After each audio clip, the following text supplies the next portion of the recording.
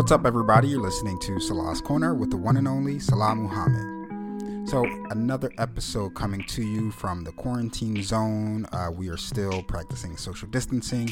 We're still trying to bring you quality content and good conversations.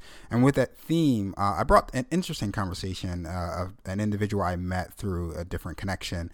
His name is Ken Good. He's on the board of directors for the Professional Board of Bondsmen out of Texas. And we had an interesting discussion on bail reform, what true bail reform looks like, from his perspective at least, and how we can really go about tackling an issue of systemic criminal justice issues that plague particularly people of color. And, you know, throughout this conversation, I think it's goes without saying that there are different areas that we did not agree. But I held back on any criticism and high critique just to get an understanding of his perspective. And I think that goes with establishing dialogue with someone who you disagree with. It's very important to understand how to establish that dialogue first before you try to poke holes in their beliefs and their theories, and try to figure out how you can actually work together, especially when you agree in different areas. And I think in today's age, that is incredibly important when we talk about improving society, when we talk about improving the quality of life in people who are plagued with these systemic issues. So think about that as you go into this conversation and see if you can't find different ways where you may possibly agree. Here at Salah's Corner, I am always looking to connect with new people, hear new perspectives, and share new stories. And right now, I want to hear from you. Email me at realtalk@salahscorner.com, and we can get your story featured on our next episode. If you don't mind, why don't we start from the top from your background, and we'll go from there. Okay. I grew up in a small town, farming town, peanut farming, and there was 24 people in my class in high school. 4 of us went to college, and I had an interest in going to law school. My mom and I used to watch Perry Mason together late at night. Mm-hmm. And so I didn't go directly to law school. I taught high school for a couple of years. Both my parents were public school teachers. Mm-hmm. I got a master's degree, and then I went to law school. Joined a firm in Tyler and practiced with the same group of guys for 20-something years, learned how to practice law. And during that time, I represented a few bondsmen who had some issues, and after that, word spread and, just developed into a practice where I have a large clientele for, bondsmen or insurance companies who have agents who write bonds, and have developed that practice over the last 15 to 20 years. And you wrote this article on bail reform and what true bail reform looks like. And talk about, I know here in Philadelphia, that's one of the biggest things right now is how do we reform our bail system for a community that is severely underprivileged and really sometimes can't afford bail. Some have proposed that we remove the costs related to bail reform. What is your ideal for reforming bail so that it works? Well, I think we should start with what is it that we're seeking to do with true bail reform. Are we trying to, I think the goal should be improve the criminal justice system. And we need to do a better job at getting cases through the system, getting justice for victims. And as a side part of that, we need to make sure that we don't take advantage or even forget about the poor. They need to be protected. I think the problem that we're having is that we're putting what I consider to be one of the elements of criminal justice reform and making that the sole focus, that we need to focus on fairness. And as a result, when we do that, we're actually making the system much worse because we're creating situations where the criminal justice system really can't function. People are not showing up for court. I know we have issues with people who say they cannot afford a bond, but like here in Texas, affordability is one element that we consider in setting bond. It's not the only element. It's not the thing that determines whether you get out of jail. Because if you do that, then you're turning your criminal justice system into a voluntary process. You have to agree to come for the court to mete out punishment. Because if you're too poor to get a ride, then it's not your fault if you don't go to court. If you're too poor, you don't have child care. It's not your fault if you didn't have child care and you can't go to court. And we then make it so much relative. I mean, so relative. That why do we even have a criminal justice system? So it sounds kind of like you're saying, or you're making the argument really that we need almost criminal justice reform before we even tackle the bail issue. Well, I think that's really what our advocates are asking for. They're seeking criminal justice reform, and that we shouldn't have punishment for certain crimes because there's an explanation for why they were doing that. And look, there are many social ills. There are schools that are failing in inner cities. There's drug use. That's increasing. We have families that are failing. And those are substantial problems, but I don't think bail reform is the place to address those situations. The job of bail is just to get somebody to court so the court can have a hearing or have a trial to determine guilt or innocence. The better an improvement to the criminal justice or an improvement to the bail system would be get the cases through quicker and so that the cases are resolved so they know whether they're going to be punished or whether they're going to go free. I mean, that's what an improvement to the bail system is. I think our friends are using the cloud of bail reform to really push a bigger criminal justice reform. And I don't think the bail industry would even oppose a top-down review of do we really need these issues to be crimes anymore in the future. That's interesting. I often have discussions with folks on getting, building coalition building in a sense. There are advocates for criminal justice reform all over the country, but coming from different avenues and coming from different backgrounds. Here in Philadelphia, bail reform is a focal point, like you mentioned, to addressing a larger systemic issue of criminal justice and not seeing the benefit of possibly working with others who also want to see criminal justice reform, but finding different ways to tackle that problem.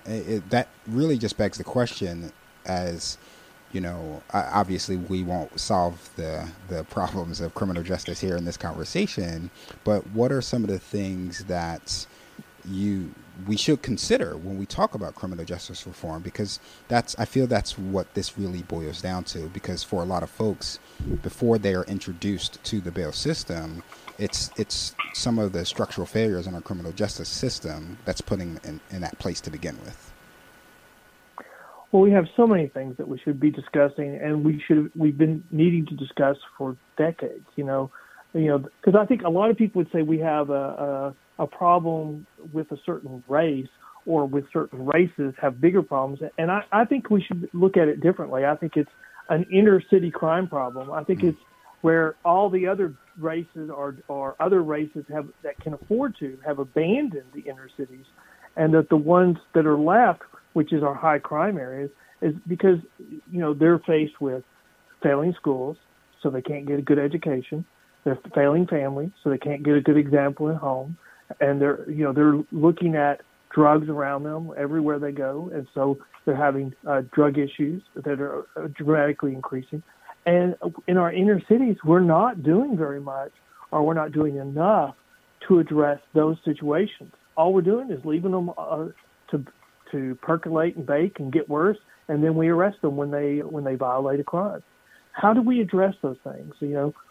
I don't think it's really true, but there used to be a myth that we would determine the number of jail beds we need based on third grade reading proficiency or third grade dropout rates. I don't really think we have dropout rates in third grade because that would be against the law. Right. But reading proficiency, if there was a kernel to truth to that, then we should be spending a lot more on education and on supportive programs for families. I think that those are things, the biggest mistake we make in the criminal justice system is that we are afraid to show any discretion. If you go and if you're in prison and you get a high school diploma, that's probably the biggest determining factor over whether you will come back to prison.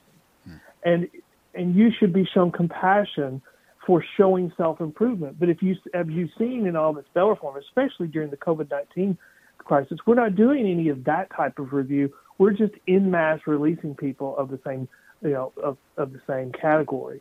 And we should be looking for rewarding people who want to become productive members of society, and giving them a leg up and a chance to change and come back and not come back into the system. And we should not be giving that same compassion to people who are thumbing their nose at us, and when they get out, 37 minutes later, commit a new crime. I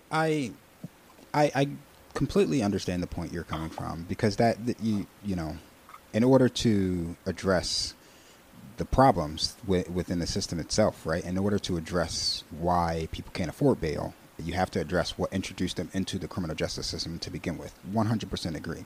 However, when we have systems in place that don't make that easy, do we then abandon those folks that have been introduced to the criminal justice system when they could have possibly been guilt-free of the crime that was committed, but now have to go through this issue of, I can't post bail, I can't get out of jail, I've then lost my job, I've lost childcare, I have all of these other issues that start to take hold in my life because of the way our bail system is also set up. And so, yes, going back, if I was never introduced to the criminal justice system through different means, sure, we can address it then. But at some point, I'm here.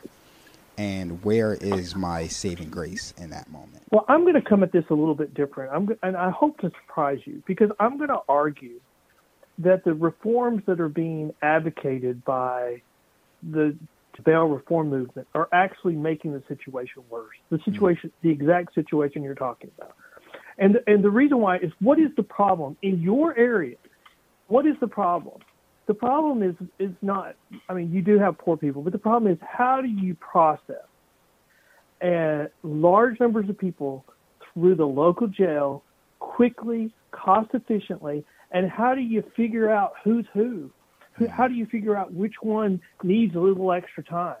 The reforms that's being advocated by the bail reform movement have actually made it impossible to do that, because they've gotten rid of bail schedules. The bail schedules, you can say what you are about they're not fair, but they allow people who can afford to pay for a bond to do that. They avoid going into the jail, and so the ones that are left are the ones that need the extra time to determine, okay, why are you here? Do you need to be diverted for a drug issue, a mental issue, or are you claiming poverty? Where the bail reform advocates, I think, have created chaos is they've gotten rid of the way to divert large groups of people away from the big population areas, and they've dumped this whole system on magistrates that can handle it. And so they've been forced to just release everyone. And that is a recipe for chaos, because you don't know who's who, you can't keep up with them, and nobody comes back to court, and they just commit more crimes. That's the lesson of Houston. It's the lesson of New York.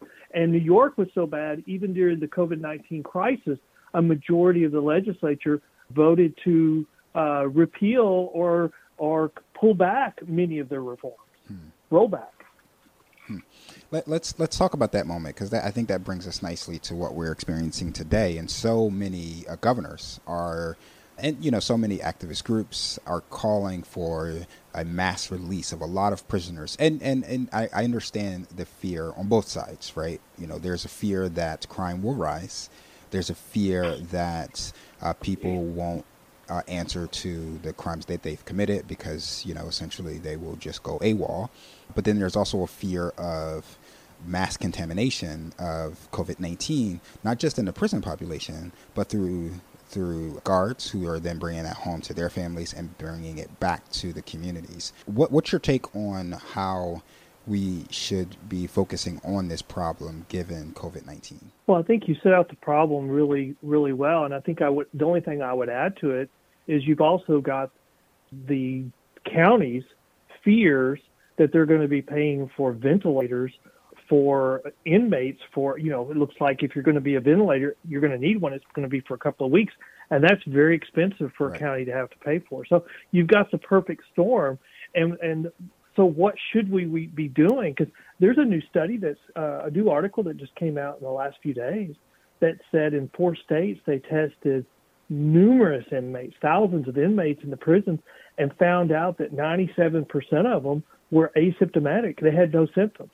So, I mean, you could turn that completely around and say, are we releasing large groups of people that are infected and have no symptoms into the population? And so it's a damned if you do, damned if you don't situation.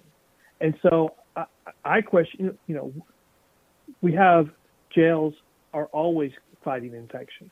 There, we have, they had the H1N1 virus, they had SARS in our history. They're always fighting tuberculosis in prisons or other transmitted diseases, but viruses are always being things that you're on the lookout for. Chickenpox is a problem in jails and in prisons that they're always on the lookout for and fighting, and they have protocols for following that. I think that the problem that I've seen is that I think we're reacting with fear and also being bullied a little bit by our advocates for change who see this as their golden opportunity to push for what they wanted. And I think they've gotten a lot of it, and not so much in Texas, but in other areas. I mean, look at Washington State, which was one vote away from releasing a serial killer from the Washington Supreme Court because of what I would argue is fear. We have to make decisions that are thought out. And the biggest problem for any criminal justice system is when you release somebody and their case isn't over with, is how do you get them back? And New York and Harris County, the places we watch, if you're just going to release them, then you've got at least a 50% failure to appear rate. That does a lot of damage to the system because every case has to be put on hold where they fail to appear. And a lot of times, the only way they come back is by committing a new crime. So we're doing substantial damage to the criminal justice system when it finally comes back online. And we don't realize, and the ramifications of these decisions are going to be felt for a long, long time. And my biggest thing that I'm pushing for is we should be making decisions that take those things into consideration, and I don't think we have. I don't think we have at all. Let's talk about what has happened in Pennsylvania. So Governor Tom Wolf has ordered the release of over 1,500 prisoners, I believe, with a focus on them being not being convicted of non-violent offenses, right? So if you are a violent offender, you will not be a part of that segment of the population that's possibly to be released. And then also, if you were, I believe it was 9 months. If you were set to be released or you had a parole hearing within the 9 months, the next 9 months, you may possibly also be set to be released. Do you think that takes more into consideration as far as who we're releasing back into society? Would you take that a step further and looking at individual cases before, setting a number on the number of prisoners to be released? What is your critique of that approach? Well, first of all, I don't have a very good opinion about when they say nonviolent offenders, because they always say it's nonviolent offenders. And, we've had that issue in Texas where they start out by saying it's nonviolent. And then like in California, they downgrade a bunch of felonies to misdemeanors and call them no longer nonviolent. I think we should have started with an individual review of people. And I like even the 9-month thing that people are set within the next 9 months. I like that better, but I would attach on top of it an individual review. People could be doing that from homes. What's the assessment of the people that are taking care of these people? Have they shown an ability? I mean, what if somebody, here's the situation we've had. They've done a categorical release of people that fit in certain parameters. Well, what if they don't even have a place to go? I mean, we're just releasing them, and we're telling them, well, to observe your 6 feet distancing requirements, even though you have no place to go. We're making those quick decisions on categories because we're trying to figure out how to meet some goal when we should be relying upon the inside data and looking for people who show and have family connections and that will have places to shelter in place at, and who are not going to be sitting, wondering what havoc they can create. I think we should be spending more time exercising our compassion on an individual basis instead of a block basis. I really do. I agree, actually. I think if we approach this, like you said, with compassion, I think it allows for a much more nuanced approach instead of a blanket system that, many fall under the umbrella, even though they may not necessarily fit directly. Not only does it endanger possibly releasing folks back into society, but then also allowing folks to feel helpless once they do release them, because, like you said, do they actually have somewhere to go? Do I have a home to go to once I'm released from prison? Do I have a family or society to go back to? Or am I being released to ultimately commit more crime and end up back where I started from?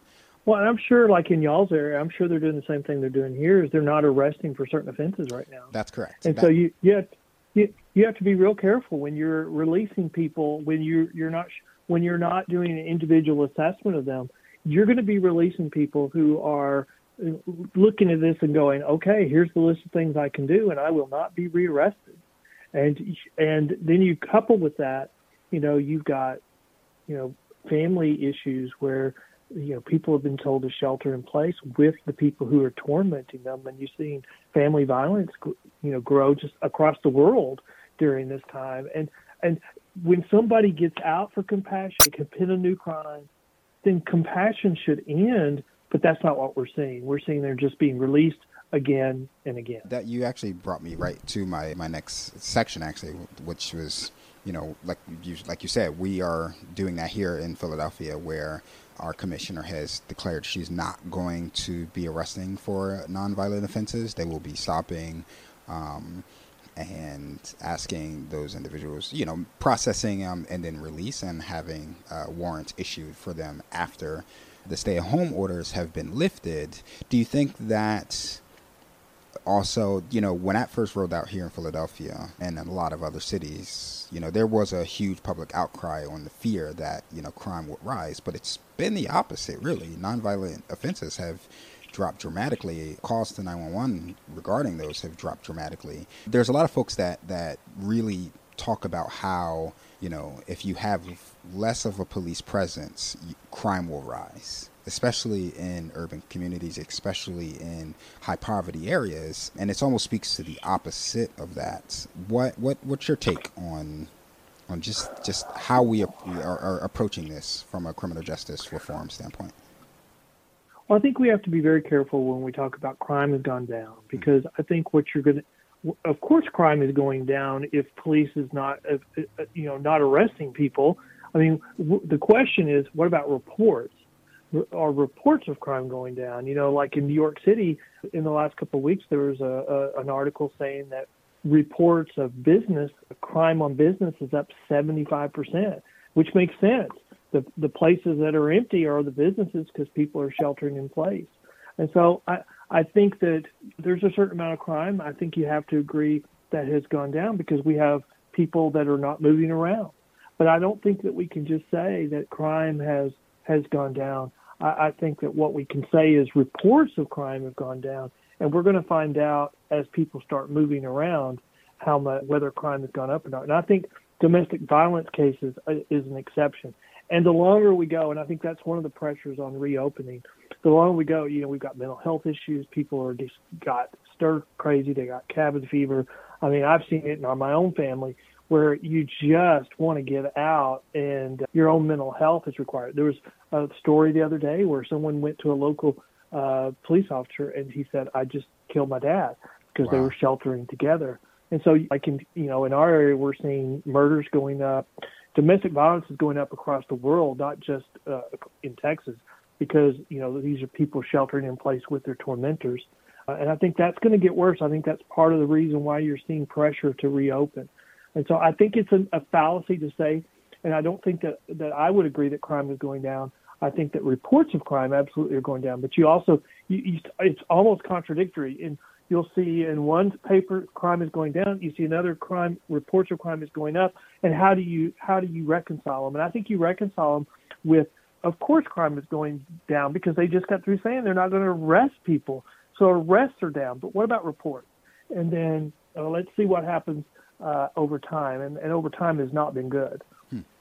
My final question, going back to bail reform, And essentially, what it feels like your argument is that we need more folks, we need more people in the system deciding on the intimate details of individuals when they're introduced to our criminal justice system, right? When you're arrested, we need to figure out what the root causes of what's happening, as far as like why you may not be able to show up for court, why you can't afford to pay your bail or bond, and having a much more nuanced approach to individual cases as far as a system-wide complete reform of how we approach bail reform. And I think that's the same, not just on bail, but on criminal justice, on how we're releasing prisoners during COVID-19, and then also how we are policing folks and how we are pursuing arrests during this time as well. Is that the argument that you're making? I think that on the criminal justice reform, I would agree. I think on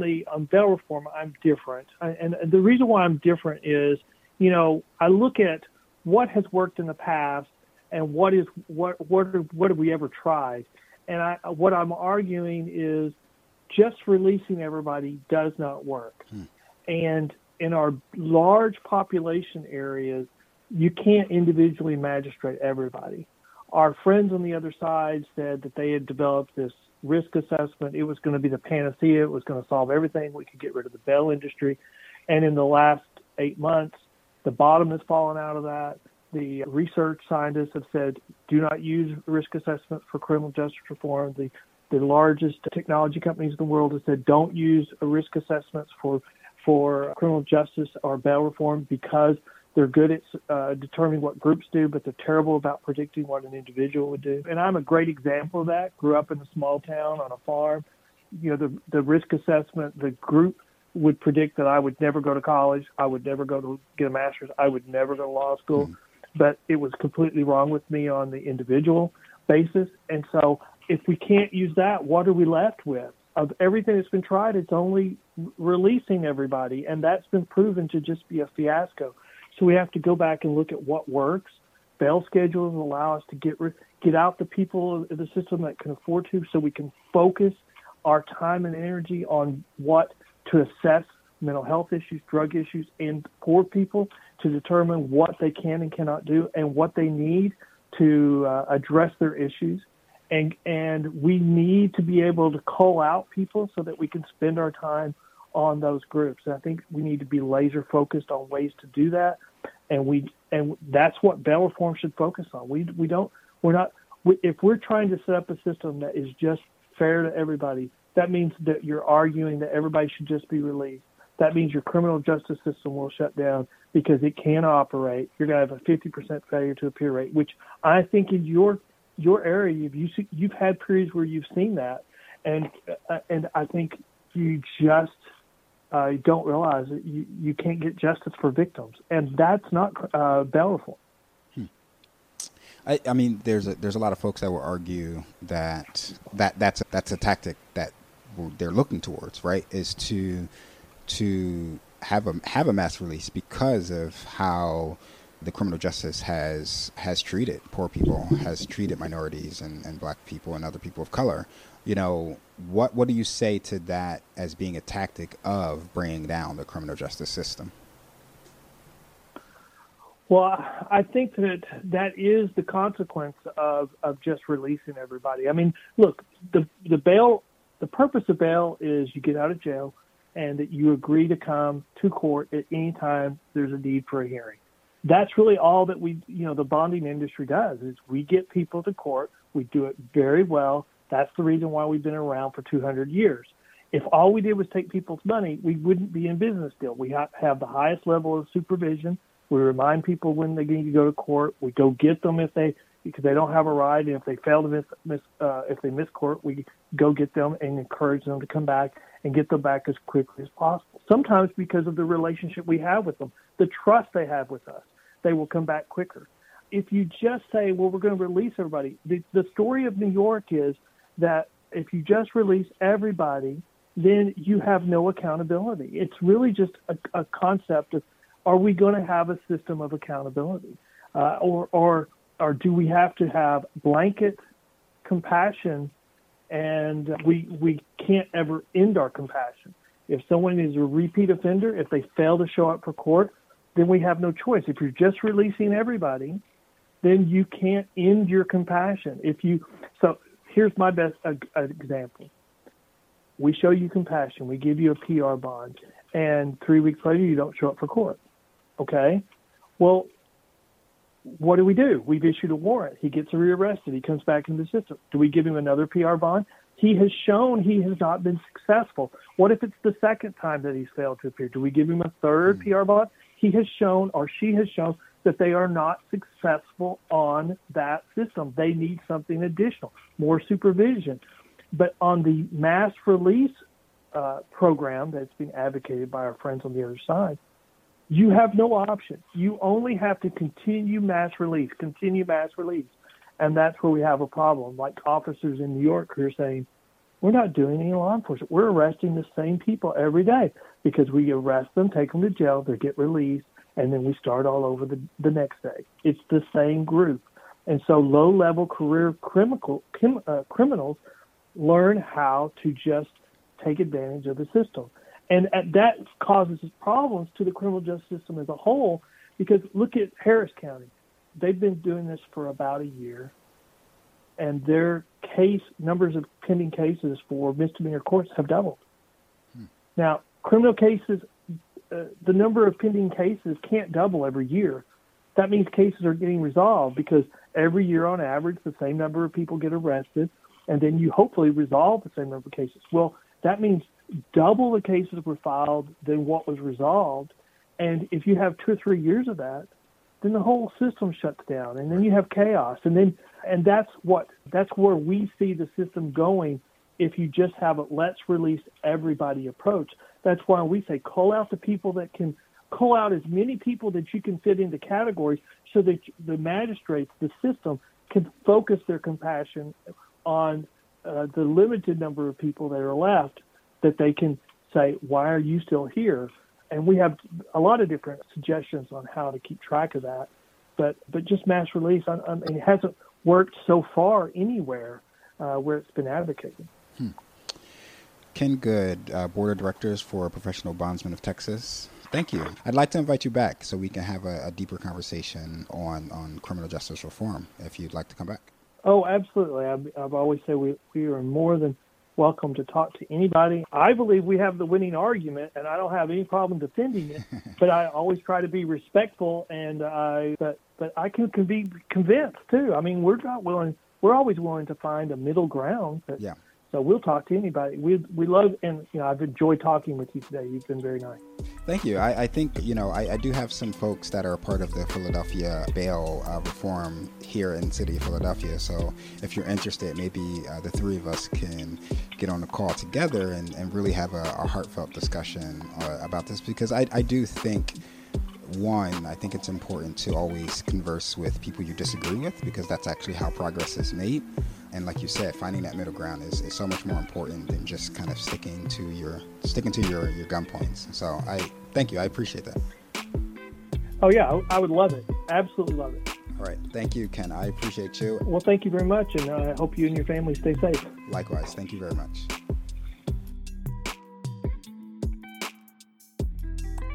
Once again, I want to thank Ken Good, Board of Directors of Professional Bondsmen of Texas, for joining me in a conversation on bail reform, which kind of led to criminal justice reform and his beliefs on how we should be tackling this systemic issue. And again, this place, we try to engage in conversations with people we disagree with, not to knock down our arguments, not to have a debate, but to engage in dialogue. And I think that is, I can't say it's enough. It's incredibly important.